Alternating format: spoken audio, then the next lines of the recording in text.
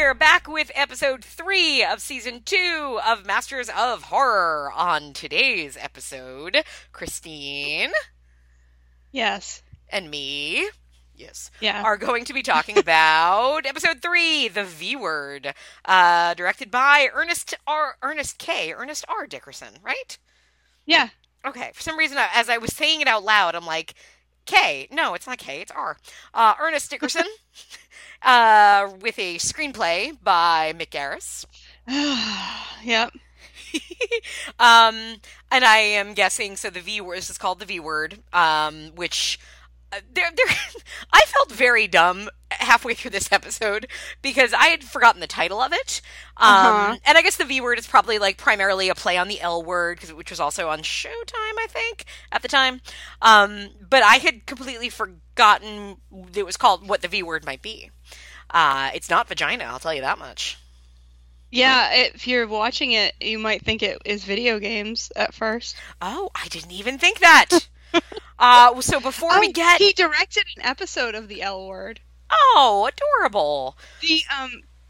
His directing credits are vast. In so much TV. Any TV that you can think of is probably here. And it stands out, too. I remember watching an episode of The Walking Dead and thinking, like, wow, this is a really good episode. And then looking and being like, that's probably because it was directed by Ernest Dickerson.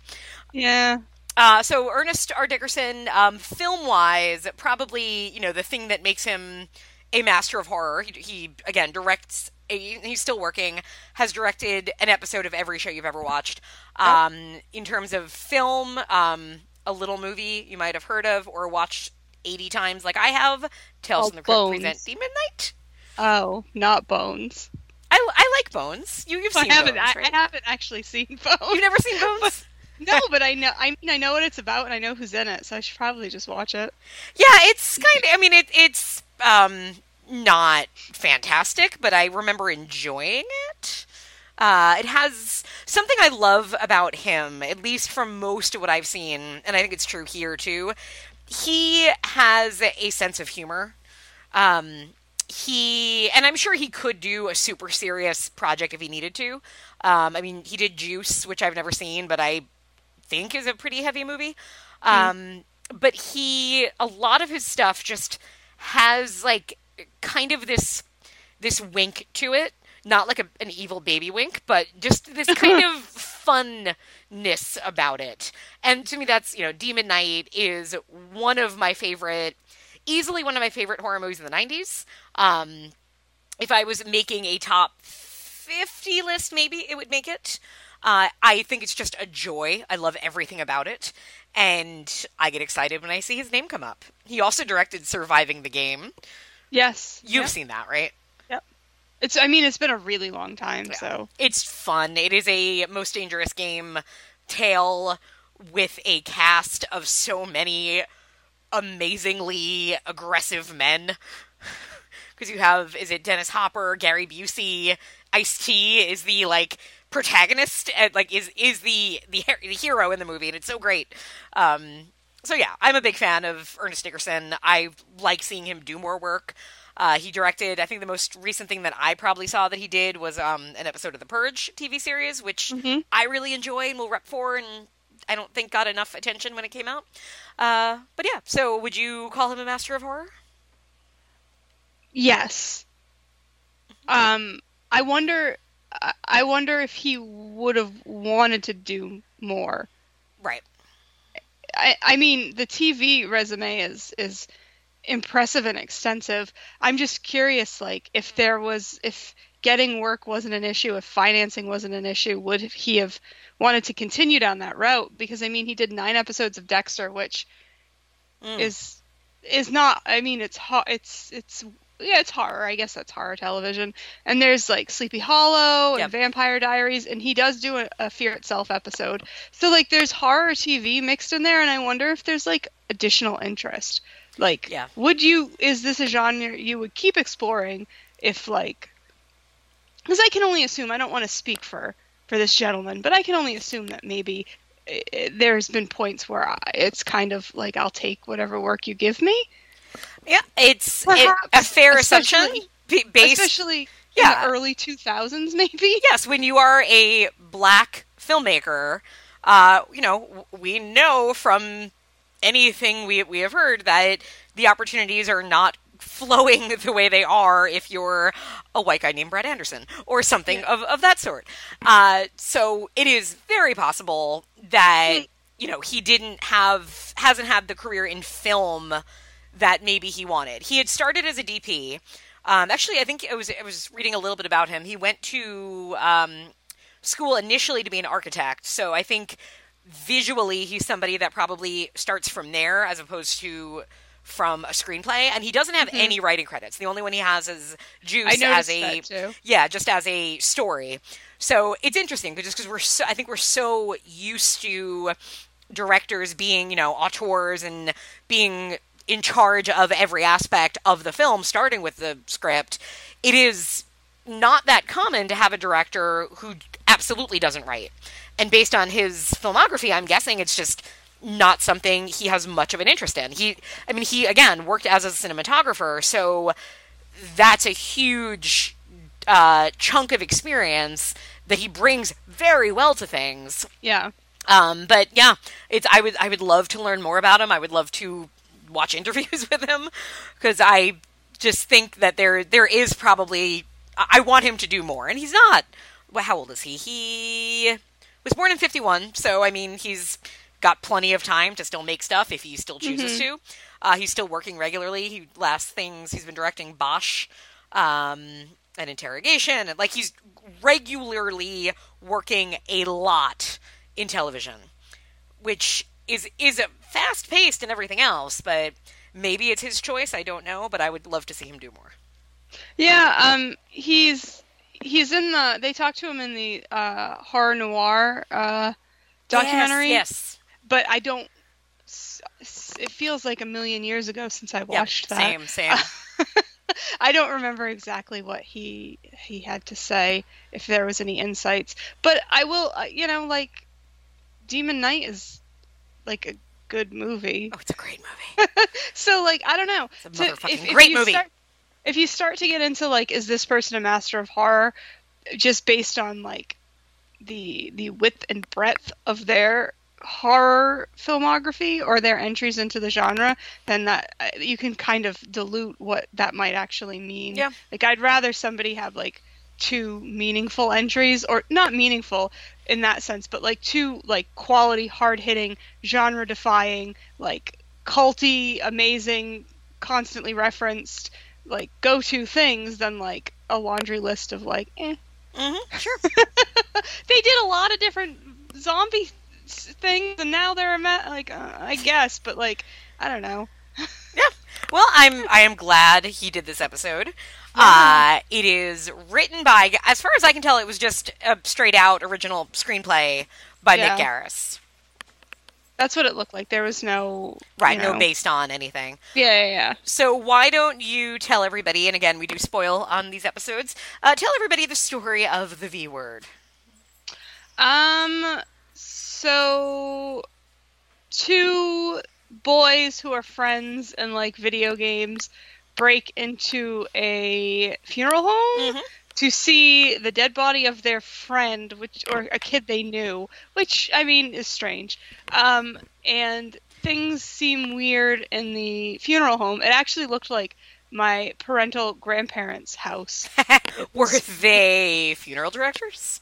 No, it's just it was a really weird, wood interior, wood paneled walls and wood banister. It was just so wood. It looked old, so it looked like a house from the middle of Massachusetts when I was a kid. Okay, fair. So it was a strange house, but and the way they put things, the way it was set up for a funeral home, didn't make much sense to me. But that's fine. And something's amiss in the funeral home, and they soon find out there's a Michael Ironside shaped creature. My favorite kind of shape. A not awesome guy is there, and he's ripping out throats left and right, and then it's a vampire thing. Did you know going in, or did you... So, were you thinking vampires the whole time? Well, that's the thing. I assumed it was vampires, and then when it wasn't immediately vampires, I was confused. Like, I thought, oh, did I just make a weird assumption based on nothing? But then it circled back around, and I was like, oh, all right, well, I was right then. I felt very dumb. No, because I completely forgot the title watching it. And when Michael Ironside is revealed, I thought, oh, it's a zombie story. Well, it feels like it's almost like it has to keep reminding us that it's not zombies. Like, it's vampires. Here's what's really cool. I think there's a lot of really cool things going on. And I don't know if it's obvious yet, but I really liked this episode. I found it fun. I thought, it's not fantastic storytelling, but I thought I cared about the kids. I liked that they weren't assholes, which is how teenagers are usually written in horror. Yeah, there's a if you could make two columns, things this did right and things that I didn't like. I think the right column is a little bit more stacked. Okay. So I will fall on I enjoyed it, but I feel like there was a lot of opportunity for it to be even better, and that's always a little disappointing. That's fair. Yeah. The way when Michael Ironside is revealed, he is really a zombie. I mean, he is lumbering, he's not talking, he is limping. What does he do? He doesn't go to, give a vampire bite. We see him chomp down on the one kid and rip his throat out, like you said. And it feels like a zombie attack, not a vampire attack. It's really cool. Yeah. The throat ripping, was really cool. Put that on my gravestone. Yeah, the throat ripping was really cool. It was an interesting take. I feel like there's a couple interesting takes, air quotes, on that vampire type of mythology in this, which is like werewolves and zombies. It can be a tired thing because we've been doing We've seen so much of it for so long. Yeah. Well, and that's what I liked about this one. I thought it had a real sense of homage to that. Like, it felt very Salem's Lot at times. Like, there's all of these different feelings that are clearly in reference to things. But it did, to me, do something a little bit new here and there. There's a moment early on when they're kind of, walking around, and I will say, this isn't perfect. It is 15 minutes before anything happens. And I'm watching this thinking, how long is this? It's nothing has happened and we're a quarter of the way through. But there's a moment where one of the kids does an impression, is they're teasing each other of, oh, there's monsters here, you're scared. And he does they're coming to get you, Barbara, in that voice, which is a vampire voice for Night of the Living Dead. And I'm thinking, this is just lazy. This is just, it was probably written as a Night of the Living Dead reference. The actor didn't get it, and Ernest Dickerson didn't correct him, and they just left it in. But then I realized, I'm like, no, it's brilliant, because that's what this is. It is a zombie vampire, and it makes sense that you would mesh the two. So I think you're circling one of my main complaints about this. That's really interesting. Why wasn't this more interesting? That's fair. That's a really interesting take. And I didn't. Zach at one point commented it's like they keep having to remind us this is a vampire story, and I get that critique, but I didn't mind that. The blurring of the lines of these classic tropes and monsters and things that are bordering on cliche is cool and interesting. Right. Do that, but it doesn't go many places. It doesn't go many places, and then it does a couple of other things that I thought were weird. I could almost get over the weird plot stuff because there was other character stuff that I liked a lot. I liked the main... So it was Justin and Carrie. So okay, Justin. So the main kid whose family we see. Yes. I liked his family because it's that little girl from little Jodelle Furland who Cabin in the Woods and Case 39 and so on.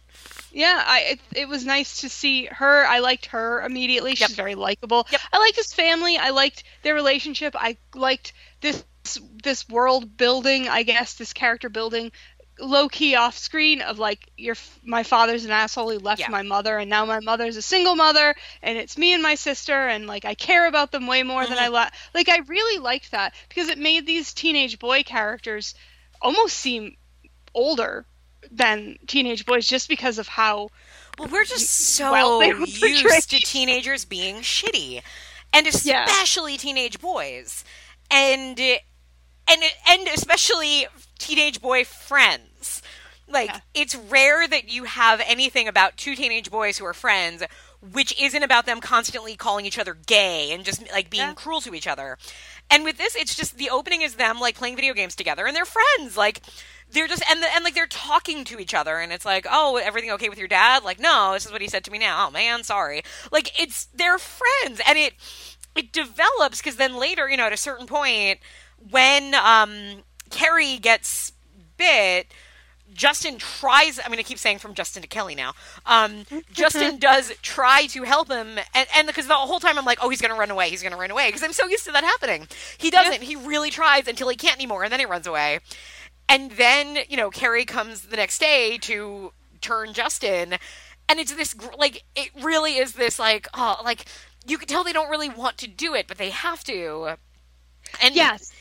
And it's an interesting dynamic. Yeah.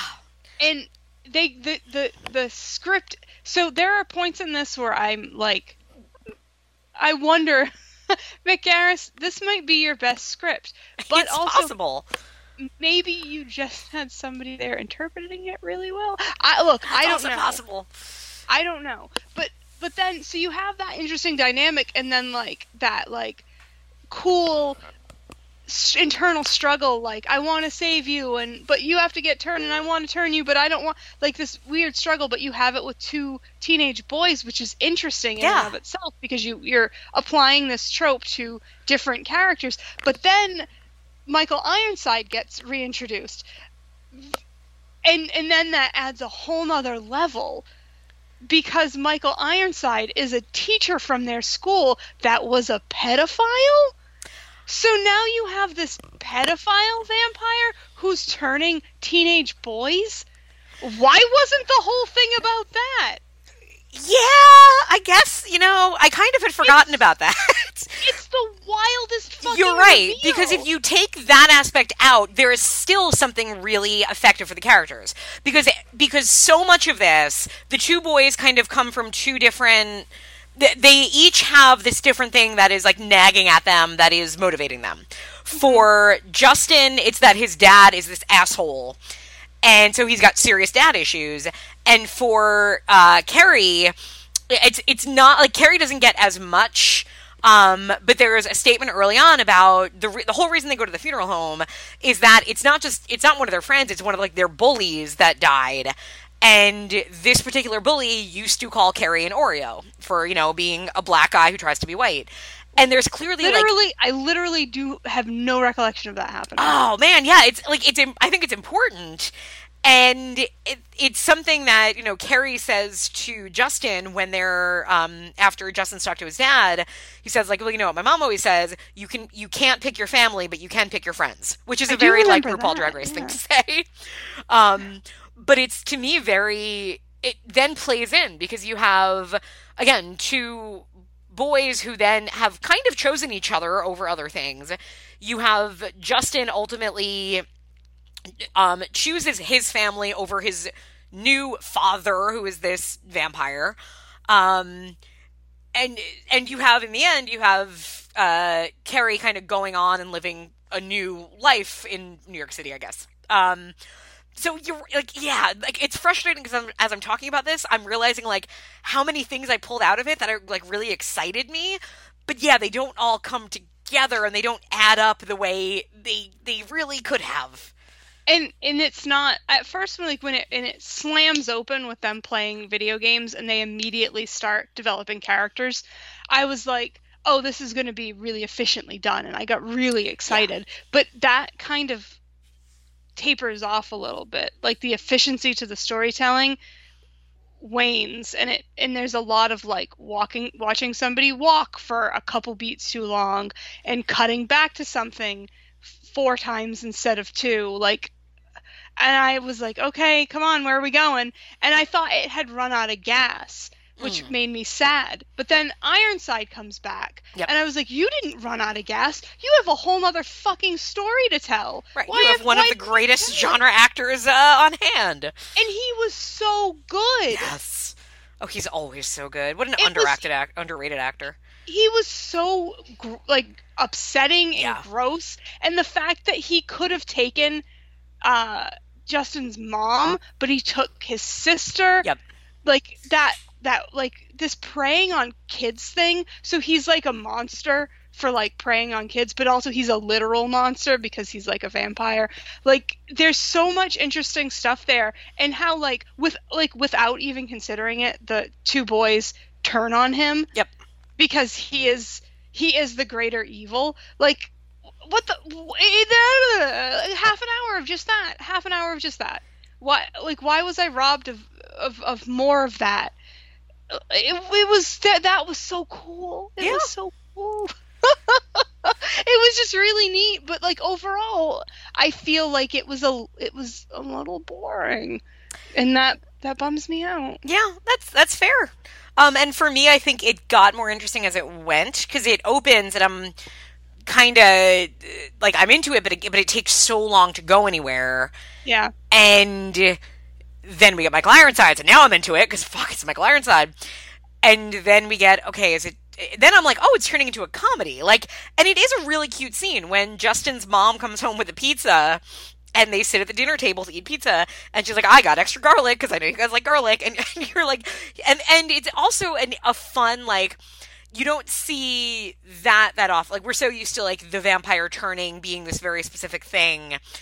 And this, like, almost had, like, a once-bitten quality to it, right? Where it's him having just turned into a vampire, kind of knows it, but doesn't really know what to do with it, trying to get through a dinner conversation with his mom and little sister, who are so oblivious because he's a teenage boy. He always kind of acts weird. Like, that scene I thought was cute. I thought it was funny. I agree. I think, like, Jodelle Ferland's great. Like, their chemistry is good. The mom is a really nice character. That I'm like, oh, okay, we have a very different feeling show now. And then it goes back to, okay, now here's a pedophile vampire that has kidnapped your little sister. So, yeah, it's a mixed bag. But, again, my expectations, having watched 13 episodes of season 1. If we're doing a 1-for-1 on season 1, like, this would be the crown jewel in season 1's crown. Like this would be it. But like we're now settling into something that's maybe these are a little bit better. Yeah. It is shocking how much better season 2 is so far. Yeah, like so I'm and there's the thing that I often say, like, if I feel glimmers of this could have been great, and it's obviously this is an opinion, and I don't glean it to be great, like, oh, this could have been great, but it's not great. Yeah, like, fair. I get disappointed because I'm like, you look what you could have done so much more with this. That, again, obviously that's an opinion, because what I think is great and what other people think is great are two different things. I just think there's just a complexity to these characters. Oh, there it is. There's a complexity to these characters that is often missing in even the best episodes of this show. Yes. And the fact that complexity was not mined to the fullest degree bums me out, because there is so much potential in this episode. I completely agree. There's so much going on, and it's just like, oh, and I feel like the mom, like, Justin's vegetarian, and that's cute. Yep. And then I was like, is he not going to bite people because he does? Is that part of it? Is it like a Day of the Dead remake where there's a vegetarian He's and going to be right? He's going to be our bub. Yeah. When he becomes a zombie, does he, like? I thought, like, is that going to come into play? And even if it didn't, it was still cute. And like that pizza scene was cute. Mm-hmm. The way the mom used a fucking pizza cutter to cut pizza that was already cut, and then used like a little a pie knife, you know, those little lifty knives, mm-hmm. to get. My mom used to do that. Oh, yeah. That's such a weird mom thing to do, and I really liked it. Oh, it was cute. There was so much extra stuff going on, and just like their relationship was really cute. Their friendship was really cute, and but I just wanted it to be the best. No, that's fair. That's fair. And I wish we got a little more of Carrie Because ultimately, so Justin dies. Justin kills himself. He knows what's going to that as a vampire he has to kill people. He chooses not to. Yeah, he does a bro sacrifice, but I'm okay with this bro sacrifice. Completely, yeah. It's a non, bro sacrifices can be a little offensive, and this one was not. I'm not anti-bro sacrifice. This one was good. I mean, there's like implications, and he's taking a stance, and he's like like agency over his body because he doesn't want to be this thing. I appreciated that. Oh, also this one was really gross, but like in a good way. Yeah, I'd agree. Yeah. Okay, sorry. Go ahead. No, it's fine. And so then you have Carrie, who's kind of stuck as a vampire now without a leader, right? He doesn't have his sire anymore. He doesn't have his friend. He's on his own. And so he just gets on a bus, and the kind of coda is him going, I guess it was New York, right?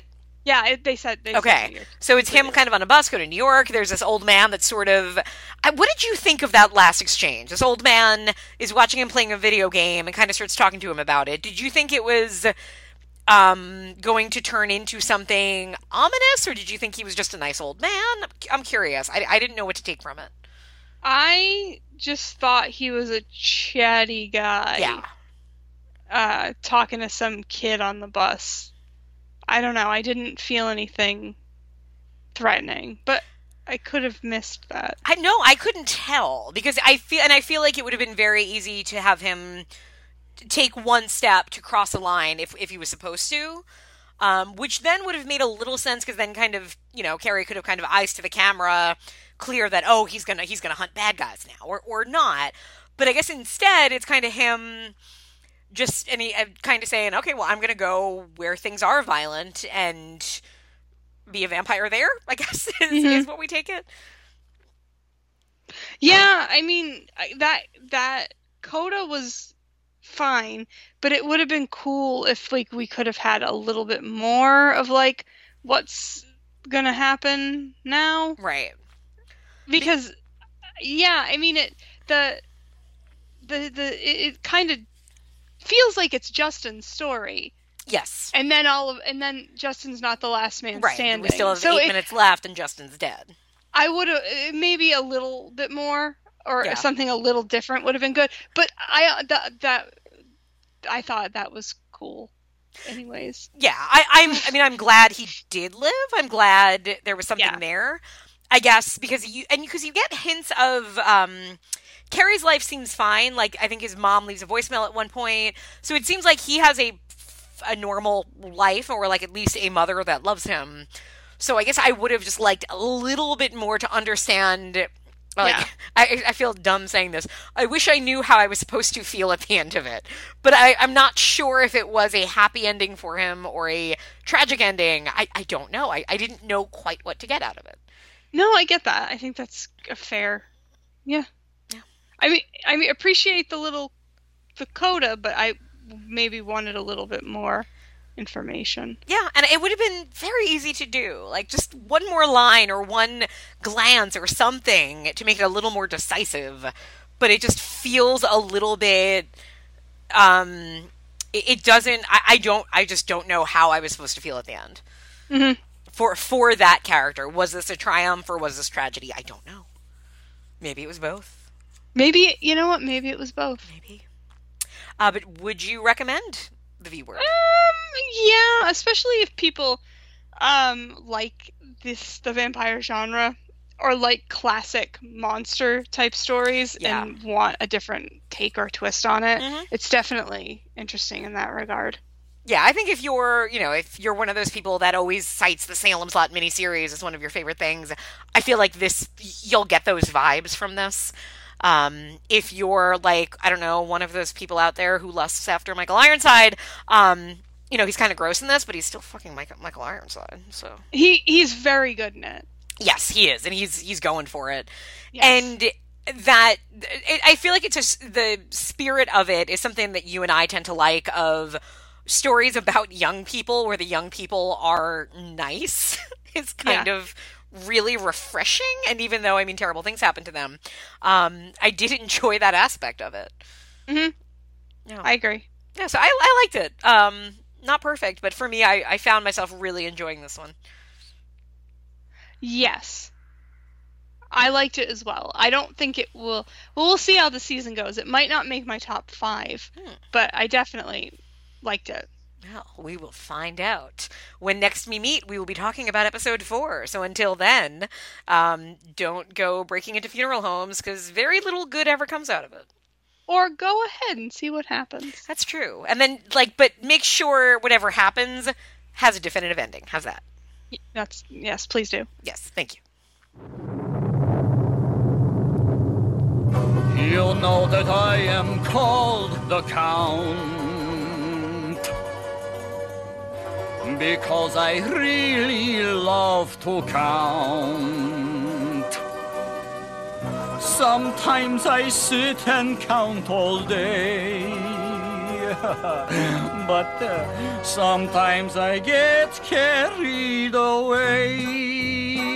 I count slowly, slowly, slowly, getting faster. Once I start in counting, it's very hard to stop. Hey, faster, faster, it is so exciting. I could count forever, count until I drop. 1, 2, 3, 4, 1, 2, 3, 4, 1, 2, 3, 4, 1, 2. I love counting, whatever the amount. 1, 2, 3, 4, hey, hey, hey, hey, hey, hey, 1, 2, 3, 4, 1, 2. That's the song of the count. I count the spiders on the wall. I count the cobwebs in the hall. I count the candles on the shelf. When I'm alone, I count myself. Oh yeah, I count slowly, slowly, slowly, getting faster. Once I start in counting, it's very hard to stop.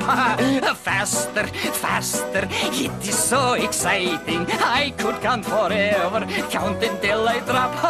1, 2, 3, 4, 1, 2, 3, 4, 1, 2, 3, 4, 1, 2. I love counting, whatever the amount. 1, 2, 3, 4, hey, hey, hey, hey, hey, hey, hey. 1, 2, 3, 4, 1, 2, that's his song. Oh.